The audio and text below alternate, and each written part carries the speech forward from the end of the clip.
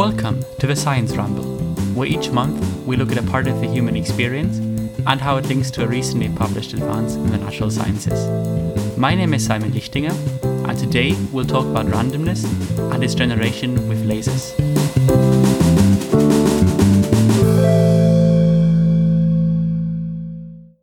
When I was very young, my grandmother would play board games with me and my siblings and cousins. A range of games were involved, but one which I distinctly remember was a version of snakes and ladders. The concept is very simple. The players move up a path on a board, progressing in turns by the rolling of a die. To spice things up, some spaces are connected by snakes, along which you have to slide down, throwing you back to early in the game.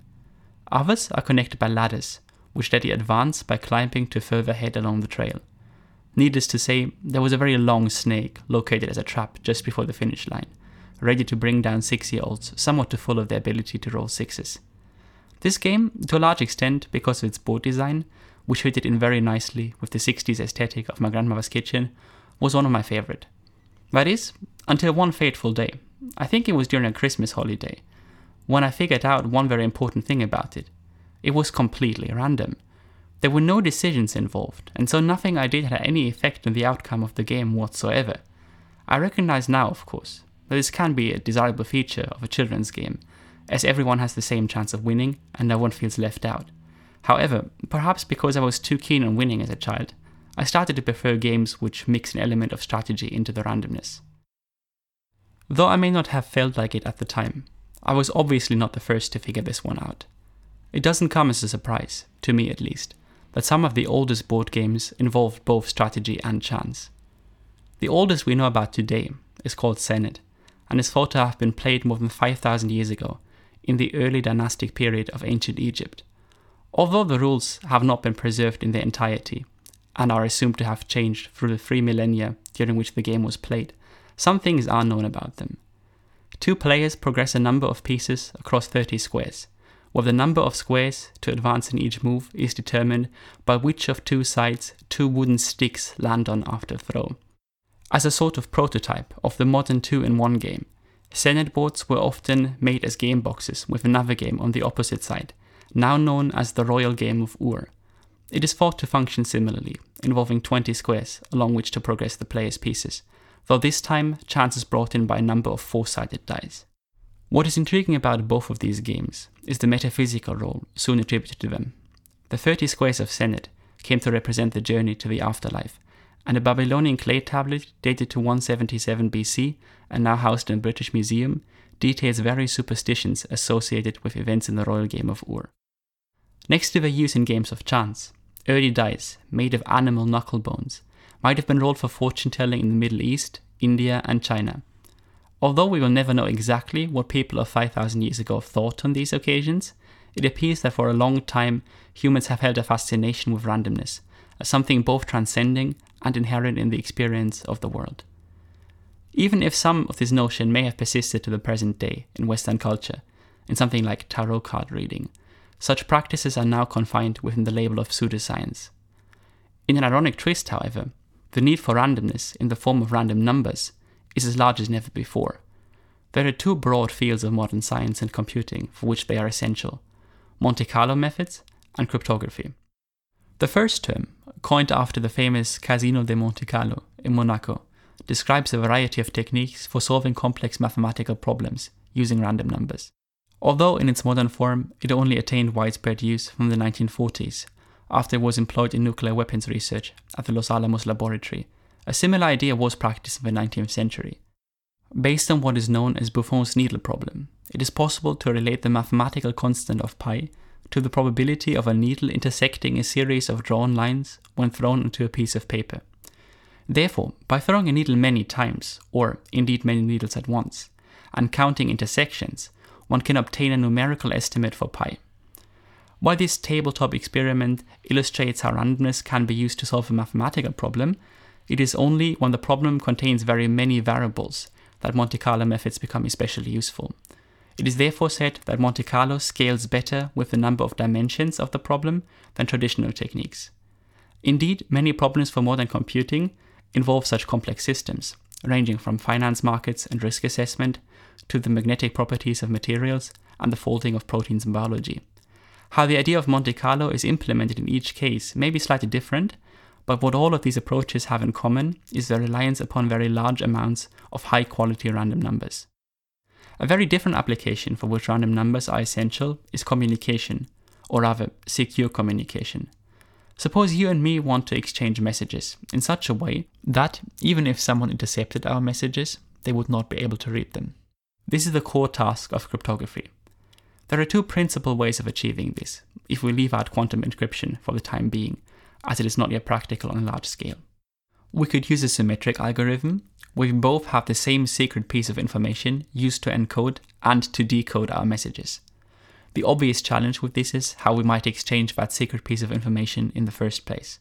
The alternative is an asymmetric algorithm, where each of us creates their own secret piece of information, the private key, which is used to decode messages which were encrypted using a complementary public key, which can be shared freely. No matter which method we choose, however, we always need that secret piece of information which an attacker wouldn't be able to guess, like a password of sorts.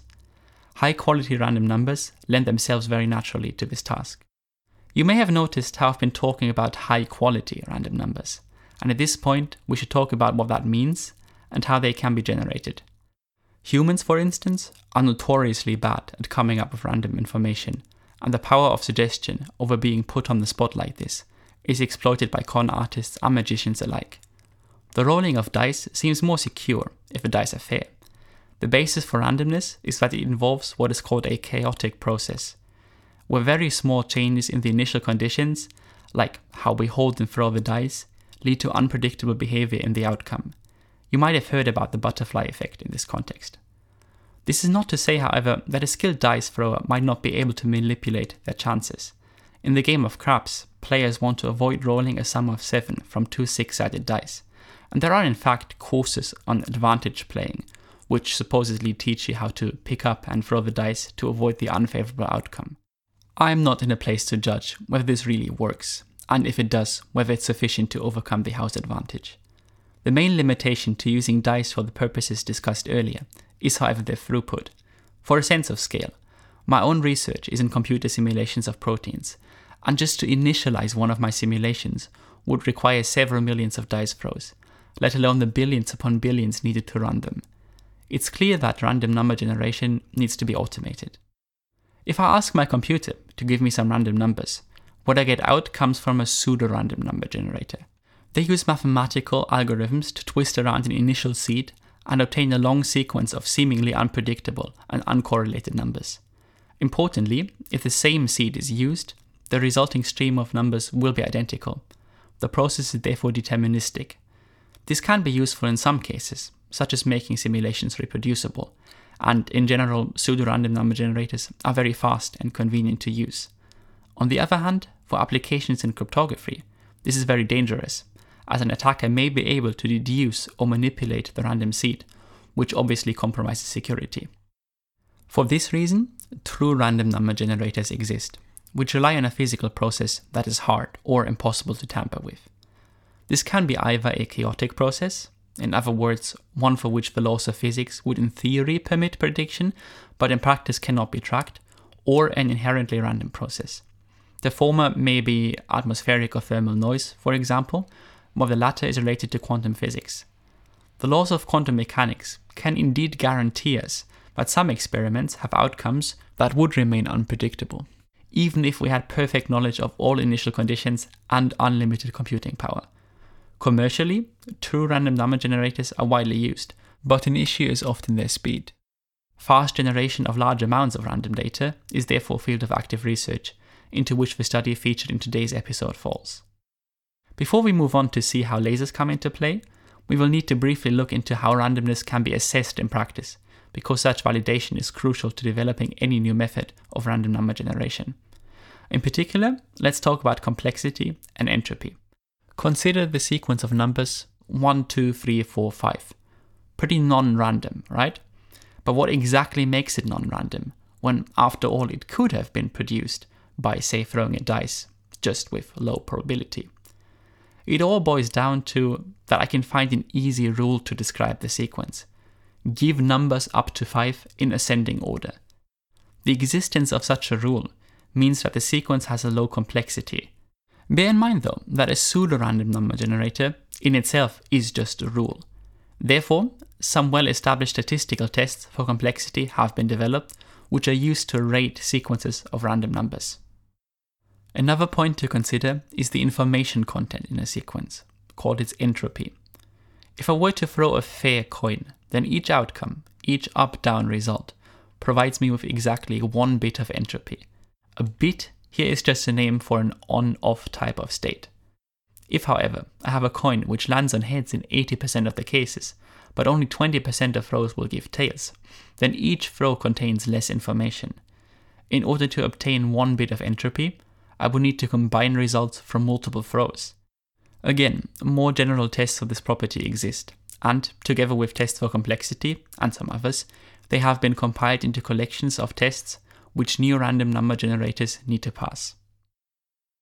In February 2021, a group of scientists from various universities published an article entitled Massively Parallel Ultra-Fast Random Bit Generation with a Chip-Scale Laser in the renowned journal Science.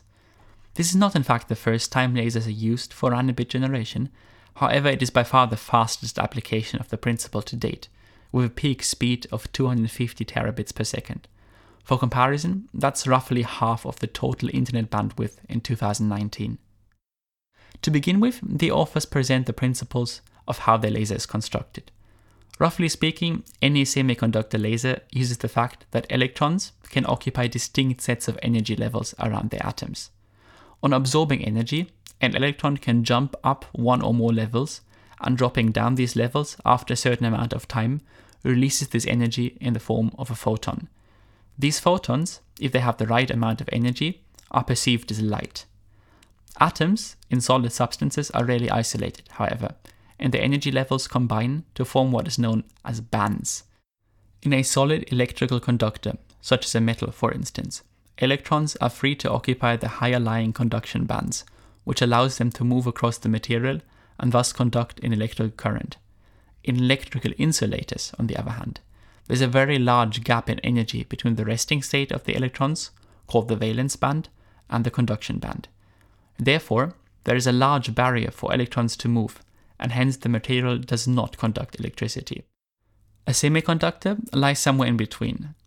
Energy from heat or an applied electrical voltage might be enough to put some electrons into the conduction band, and whether or not the material conducts electricity can be switched.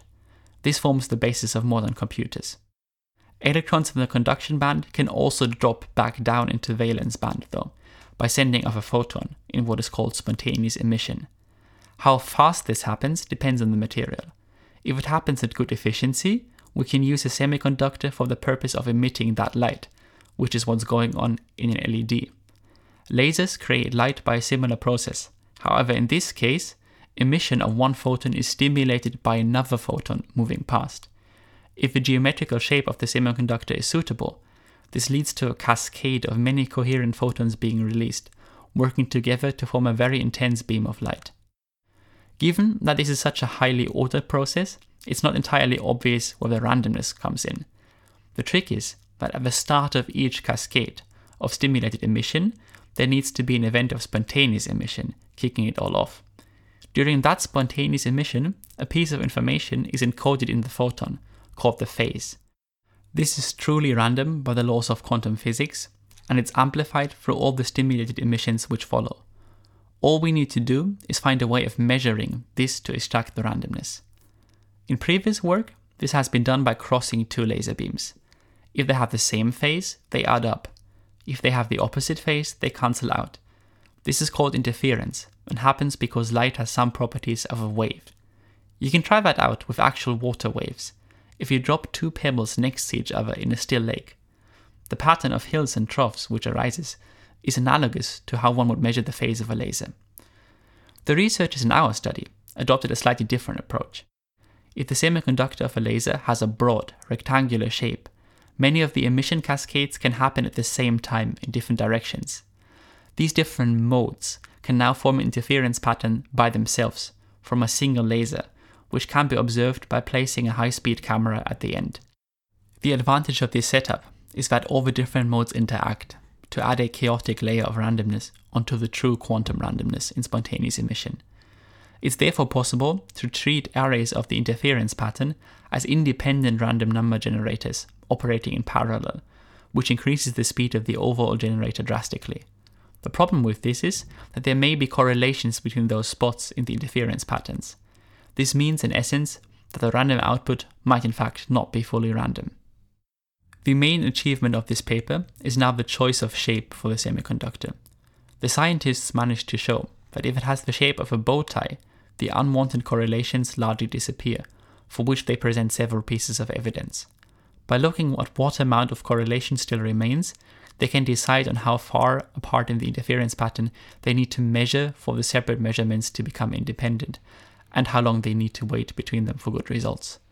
While the precise numbers won't tell you much here, the end result of these considerations is that they can use about 250 channels for collection and need to wait just under 2 picoseconds, or 2/1,000,000th of a second between measurements.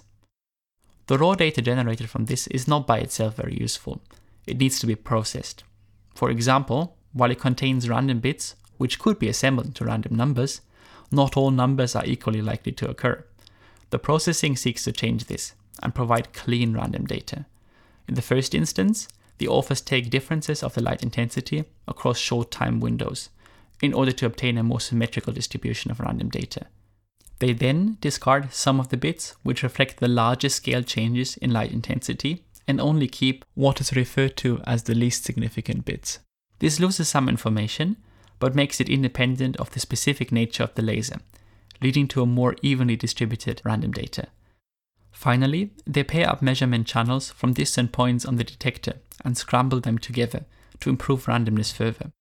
It may sound like they're doing quite a lot of things to their data, which should have been random to start with. However, this is fairly standard in physical random number generation and required to provide high quality data.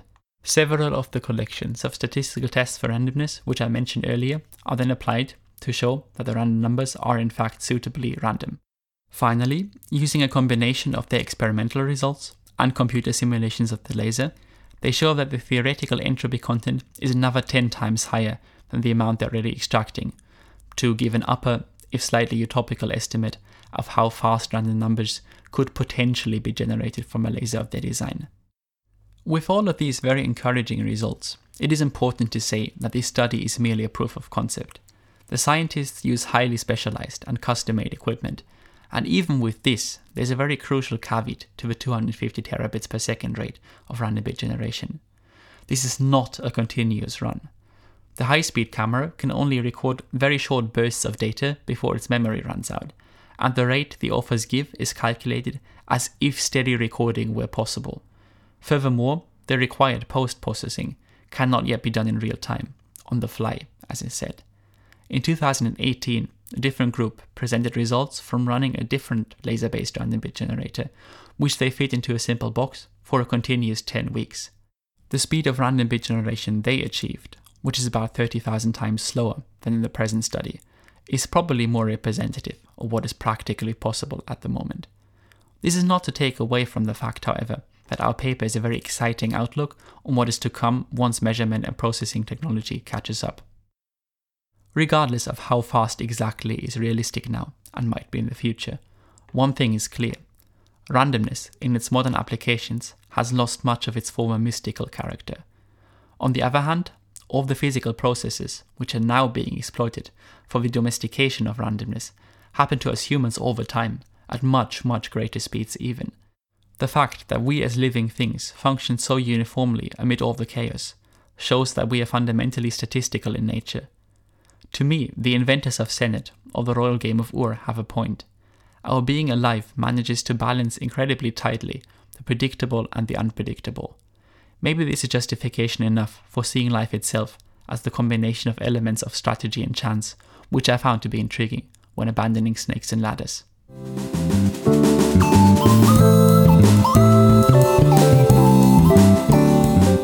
Thanks for listening to the Science Ramble.